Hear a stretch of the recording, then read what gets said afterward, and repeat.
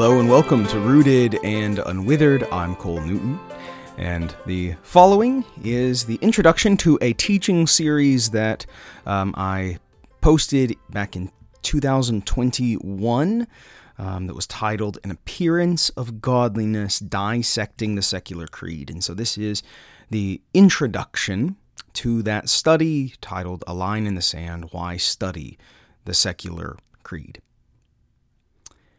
It is my work as a Christian, but much more as a watchman, to do my best to discover the fullness of Christ, the emptiness of the creature, and the snares of the great deceiver.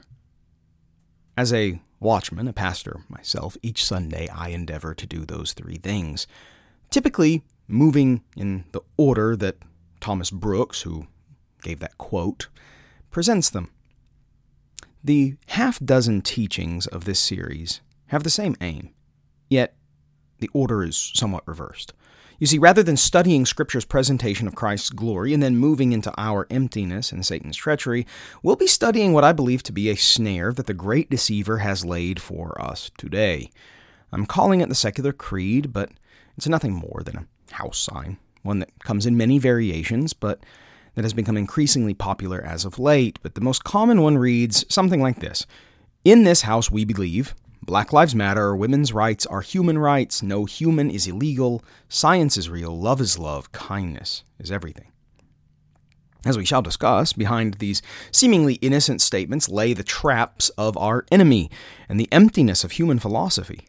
Nevertheless, I will attempt in the end to point beyond this creed's insufficient morality to the perfection of Christ. So why study this secular creed? The simple fact that these various house signs begin with the statement, "In this house we believe," means that a creedal confession is being made.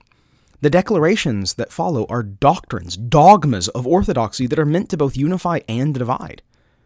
Creeds can do nothing less. Staking claim in the truth of one statement necessarily challenges all opposing claims. This is clearly the purpose of our own Apostles' Creed. When we declare our belief in God, the Father Almighty, creator of heaven and earth, we are, by that very article, denying the belief that the universe began by chance, that a multitude of gods were responsible for creation, or that the cosmos itself is eternally existent. To speak the words, "I believe," or "we believe," means drawing a line in the sand in order to deny other beliefs. Thus, the fact that our secular culture is finally providing us with a kind of confessional statement of faith certainly warrants a detailed look at what its beliefs are, at what constitutes orthodoxy in the religion of secularism. I'm calling this study An Appearance of Godliness because I believe that is exactly what the statements of the secular creed are. Paul warned Timothy of the godless that would crop up in the last day. Most are what you might expect, he says, lovers of self, lovers of money, proud, arrogant, abusive, disobedient to their parents, ungrateful, unholy, heartless, unappeasable, slanderous. And then the list keeps going, but the final description has always caught my attention. In 2 Timothy chapter 3, verse 5, Paul says, having an appearance of godliness but denying its power. This statement perfectly describes the danger that the secular creed poses.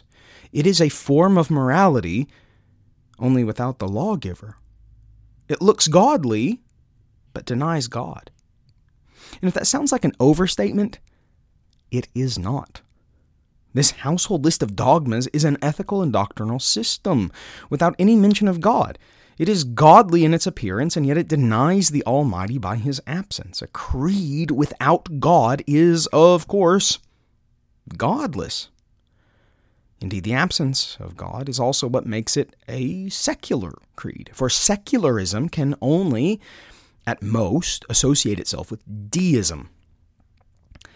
My pattern for approaching each statement will remain fairly simple. First, I will ask what we as Christians who affirm the ultimate authority of Scripture are able to affirm.